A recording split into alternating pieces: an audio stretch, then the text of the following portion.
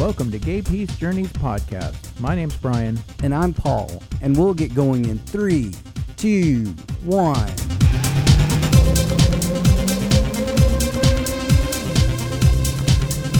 Well, hello everyone, and welcome to episode 13 of the Gay Peace Journeys podcast. Woo! This episode is about letting it go, and let me tell you how that happened. This week, it's been a pretty stressful one. Last week we told you that we got a new puppy, and there's a lot of great things about having a brand new puppy. And there's also some not so good things about having a new puppy. It sucks to have a puppy. House training can be a pain in the neck. How about the incessant barking? Oh, that's a good one. And, the potty training. Training. So we've had some stress, and with stress comes resentment and holding grudges and bitterness and all that fun stuff. So that's how the topic came up, and Paul really wanted to talk about it. When I thought about it, I was like, I'm not sure I really have a lot of resentments, but Paul feels like this is a good topic, and I didn't want him to be resentful, so I went ahead and we love our little girl, and we have a constant reminder of how important it is not to hang on to negativity, and that's why we decided today, or I, brought that up as a topic to Brian for letting go. Yep. So basically, in regards to this, let's talk about energy for just a minute. Like, energy is all around us. Energy is always moving, and it's meant to move. But we tend to, at some points, we get stuck. The energy itself will get stuck, and we tend to get this stuck energy when we come to something that we just have hard trouble accepting the way it is. Like letting go of. Right. Like we feel like we've been cheated, or, we basically have a resentment or grudges, or just bitterness. And sometimes we just need assistance and just letting that stuff, just cutting it out of our life, or giving it permission to move on, so that, once we've learned our lesson, there's no reason to keep repeating that over and over and just tormenting ourselves and terrorizing ourselves. So that's kind of where this came from. So how would you define resentment? Well, if you look online, there's a big, long explanation of what a resentment is. But basically, it starts out by saying it's a complex, multi-layered emotion. And a couple of the other things, it'll say blah, blah, blah. And one of the things that stuck with me is its perception of unfair treatment. So let's just say that it's anything that we've ever lost sleep over, or that's just spent time spinning in our heads because of something someone said or did to us. And most of the time they're related to fear, right? Oh, yeah, sure. It's basically, for me, I find it's a fear that I'm going to lose something, or a fear of my safety, personal safety. If someone cuts me off and, they almost wreck my car or wreck into me or something like that, that I can snap and just build a big resentment against them that I can carry for hours.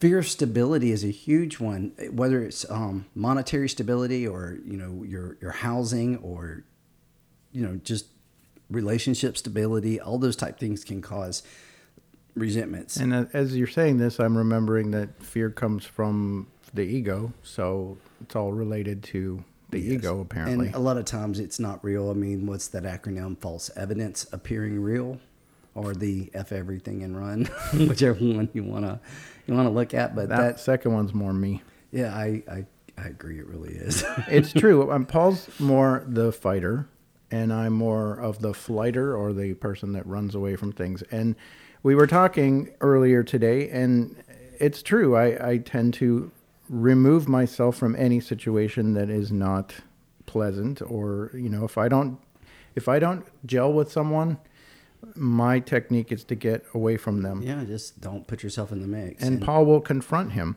So my resentment actually is internalized in that case, where I feel like I resent myself for not saying it, or not sticking up for myself, or not putting yourself in the position to begin with, right? I've seen you do that. Yeah, it's true.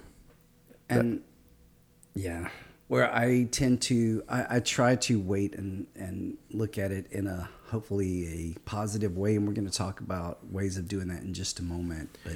But some topics you just want to steer clear of, right? I mean, some things are going to naturally cause animosity Like between religion people. and politics. Definitely. Abortion's another really hot topic that we probably want to sidestep with a lot of people in mixed company. I mean, if you're with your friends and you know where they stand and you have common ground to discuss something like that, any of those. Yeah, well, you definitely want to stand up for yourself, and Definitely. and that's where my regret comes from, and not standing up for myself. But it's really times. a good idea on a new job not to bring any of those three up.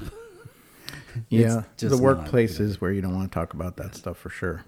So let's talk about stuck energy for just a little bit. And we've all been there. We've all had times when we just get kind of in a loop and we can't move through something. Maybe we have someone we care about that gets stuck in a loop. And when I say this, like maybe you have a friend or maybe yourself, you get out of a relationship and you find yourself just talking about that person over and over, and even to the same people just constantly, like the scenario and what's happening now and this is the latest blow by blow. And it could be relationship with a person or with a place or with an agency, or it could be your job, it could be a coworker, but usually it's relationship bound type things that we're discussing here. And those are things that it's easy to see when it's someone else, right? It's easy to see when they're so draining and you just don't want to be around them anymore, as opposed to when we're actually in the middle of this and we're just running our friends down and they're not wanting to pick up the call because they know what's coming, right? So this is what we're talking about, letting go and moving through these types of events. So earlier today, when we were discussing my lack of grudges, or my perceived lack of grudges, I thought about things like when I was a kid, bullies. I had some grudges toward them, and just religion in general has always been a sticking point for me. But I was a wealth of source of like, hey, you remember when this happened, right? You remember when I did this? You remember? Yeah. So Paul, picked my brain and my memory, and we worked together. And the best example I came up with was a friend that we had. And this was a friend that, was invited into our home many times and, I felt was part of our world. And I kind of got backstabbed because Paul was on a phone call with this person. And little did she know that I was on speakerphone. Well, you were on speakerphone. I could hear what was going on. And I don't usually do that, but it just happened to be on speaperphone, and we were taking a walk, so it wasn't like it was, to undermine anyone or anything like that. And this person, she basically told Paul that he should break up with me. Yeah, that was the conversation. And mind you, we'd been married for 15 years at this point.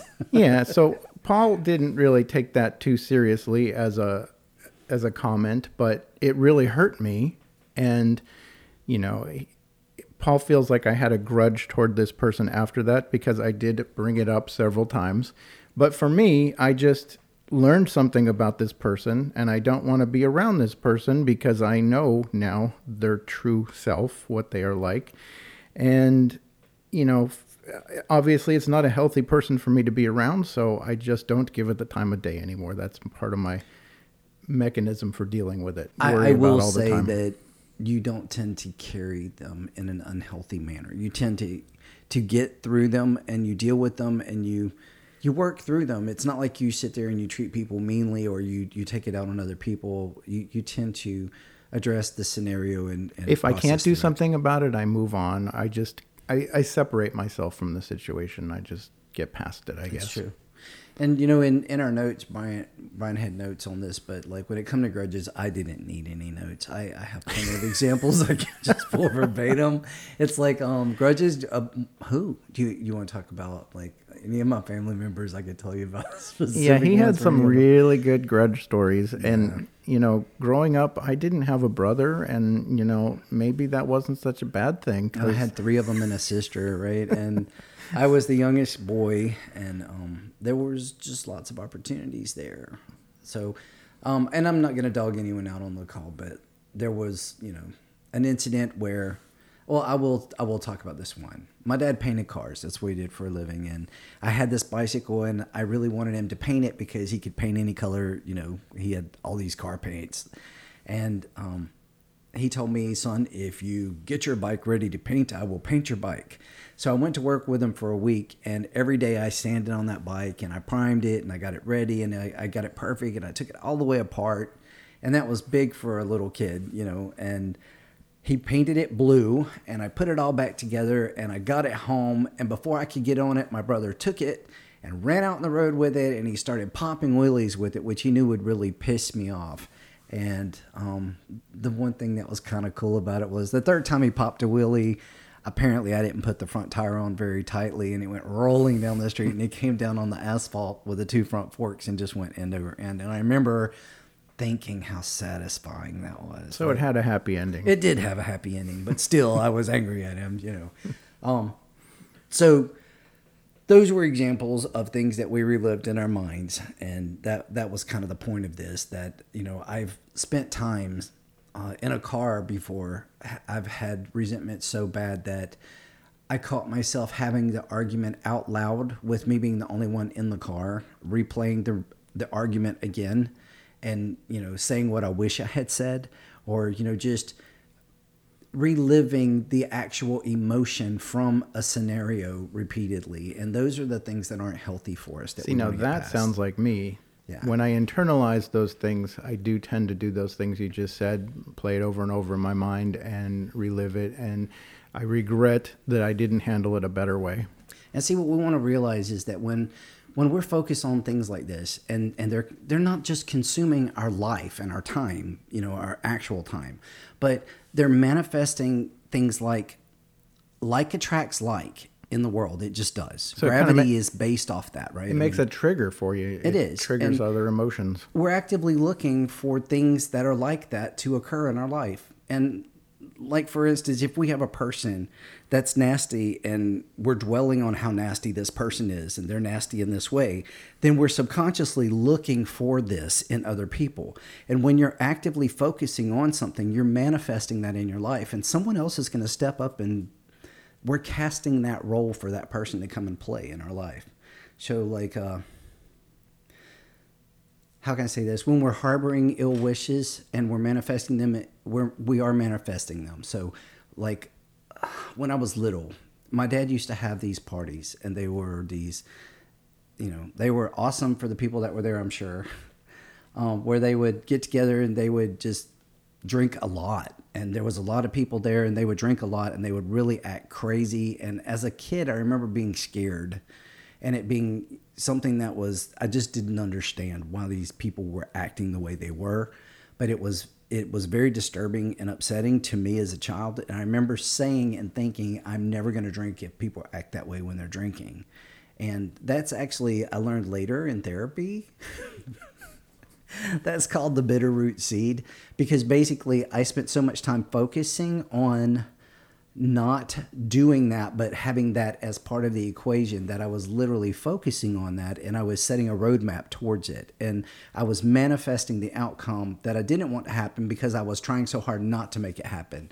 And it's kind of like in recovery, when people are focused all the time and white knuckling it to not drink or to not use. The problem is that they're constantly consumed with the ideology of drinking or using, even if it's the not in front of it, which basically is keeping it present in their mind and in their life all the time, and they manifest that. And that's what we were wanting to step away from. So let's just talk a little bit about what this does to us. And let's just agree right now, Brian, that it's toxic, right? Yeah, that's the big problem. I mean, and on another note, like, it's really not pretty. It's very boring, unattractive. It isolates us. I mean, nobody wants to talk to us about this stuff over and over. It's self-defeating. That's a good one. It removes joy and positivity, just like it's a poison. Like, if we have that going on, we might have other good things happening in our life, but it's just like having a wound that is infected, and it just can spread. It doesn't take much for you to just feel that all over, because it's already present in your life. Mm-hmm. Don't forget egocentric. I agree. It is very selfish. I mean, basically, it's all about me. And anytime I get into that role, there's just not room for anything else, right? I can just totally be... It's just like our dog. It's just, like she's not conscious of anything else in the room but her. It's my time right now, right now. So just for the record, we love our dog. We do love our dog. She is amazing. She's a puppy, so, She's we're a going baby. through growing pains. And I But- mean, Paul and I are going through the growing pains. We're all going through them, I think. I think she's teething really bad because she's eating everything. But the story here is we're not limitless. And if we're carrying negativity, it takes up the room from our ability to carry joy and positivity. It's heavy. It's exhausting. It's draining. And, we might lose an opportunity to be there for someone else if we're so consumed in our own stuff, right? Right. So what do we do about it? Well, I think it's important that we recognize that just like any emotion, that we should give ourselves the privilege of having the emotion and being with it. And I'm not justifying that it's valid, right? I mean, I've definitely had resentment and been totally wrong. But it's a feeling. But it's a feeling. And we should acknowledge it. We should acknowledge it, and we should respect the fact that I am a feeling human being and I have this feeling. It doesn't give me permission to act like a toddler and to impose anything on other people, but I do have that right to feel my feelings. And I think giving ourselves permission to do that is very important, because sometimes we feel like, oh, I shouldn't feel that way. And we try and manifest that. And it's not a should thing. It's a is thing. It's I am this. This is occurring. It's just an acknowledgement and not being in denial of what's happening right now to me So as a person. how do you acknowledge it? Well, first of all, I try not to act out on it immediately. And this took a lot of practice for me. There was a long time where I would not even be conscious until after I had already acted out that I could have behaved better. But just when I started honestly trying and putting effort and, willingness into the mix, I became more aware sooner. I won't say that I became aware right before and I got to choose. That's not how it happened for me. I would just be aware sooner after I acted a fool. And then, the next time, if I was still had that integrity to want to be better, the next time it would come up, I eventually got to the point where it was happening real time and I was able to decide how I wanted to respond. And it's such a privilege to get to actually respond to a scenario instead of reacting. And that's hard to get to that point. And it's so empowering when we can. And I will tell you, Brian, and you know this, baby, I still do this. I mean, there's times things are going to set me off and I'm going to just respond. And, I'll tell you now, I don't mean to. It's just sometimes you stub your toe and it comes out, But then I try to, before I do act out, I try to intellectualize and really look at it rationally. Look at it, does this make sense? Because sometimes it actually doesn't make sense. And if I can put it through the tests, right? Does it make sense? And then, can I be apathetic or can I be empathetic, right? Can I have empathy for the person in the scenario with me on this? Do they deserve this? And how long do you give yourself to intellectualize it? Is it? I think it depends on the scenario, but sometimes I will actually engage someone else's opinion on it. And I guess that's one of the privileges I have being in recovery is that I can always call my sponsor and say, hey, this just happened. And before I do something really stupid, I just want to run it by you and get a second pair of ears on it, And I think that's it's a wonderful thing that I have going on because I do get that privilege of getting a timeout and let me go in, call in the referees and see if I'm, getting this in the right place. But I think that that's a beautiful thing that happens for me now. So being conscious and aware of your emotions is definitely a powerful tool to have. Absolutely. What other tools would you suggest? Well, when I'm trying to be with something that I'm not happy about, there's quite a few things that I can do. The serenity prayer is really a great one, to help me just take a step back and not have to jump in on something that I don't need to be. And if you're not familiar with the Serenity Prayer, I'm sure we've all seen it on the little plates and everything, you know. Grant me the serenity to accept the things I cannot change, the courage to change the things I can, and the wisdom to know the difference, because I oftentimes don't.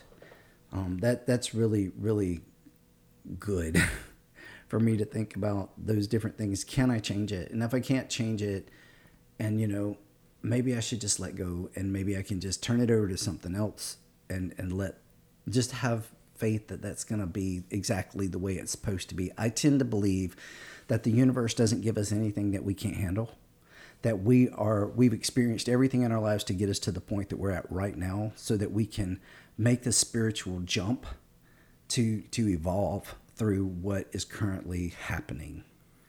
And sometimes we have to have a step back, or we might need someone to, you know, lean on, but it doesn't mean that we're not worthy of being able to learn the lesson. When I don't learn the lesson, I do find that the universe tends to reformat it and throws it right back under my feet.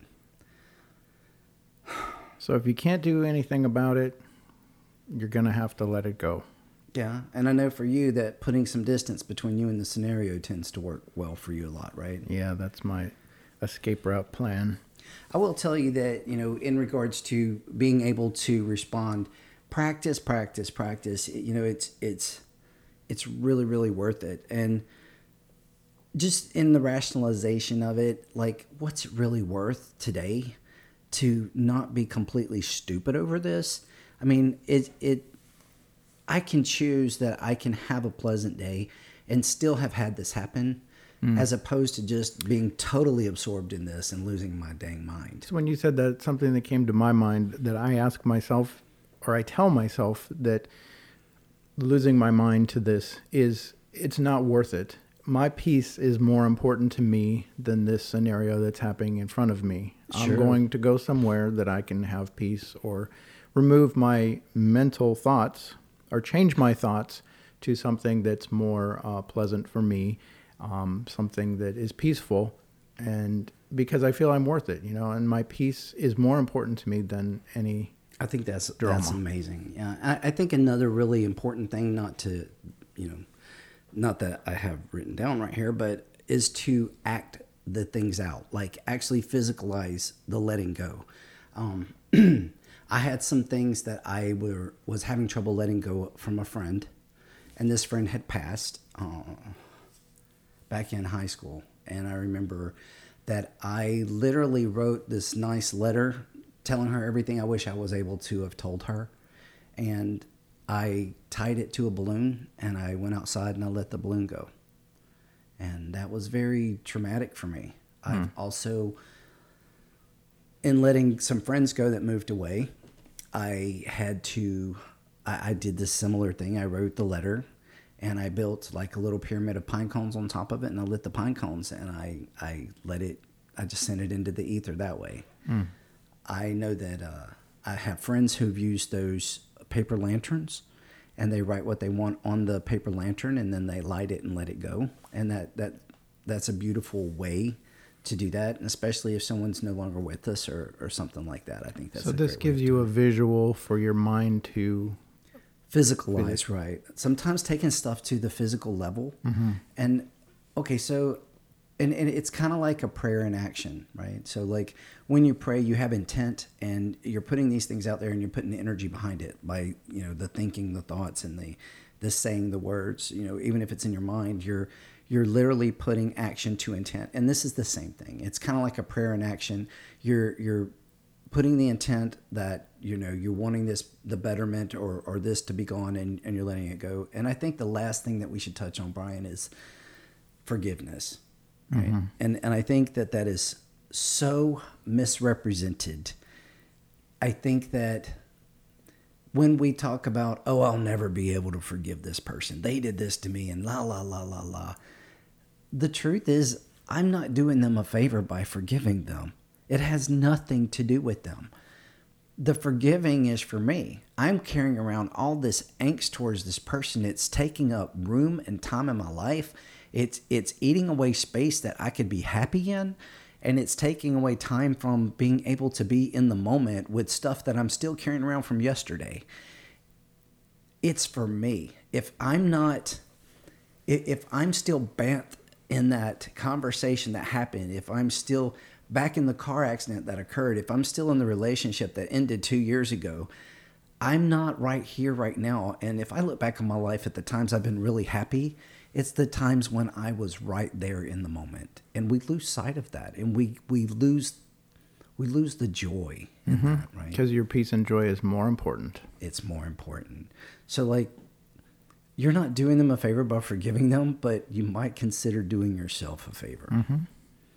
So that's great. Well, we forgive our puppy for being a puppy.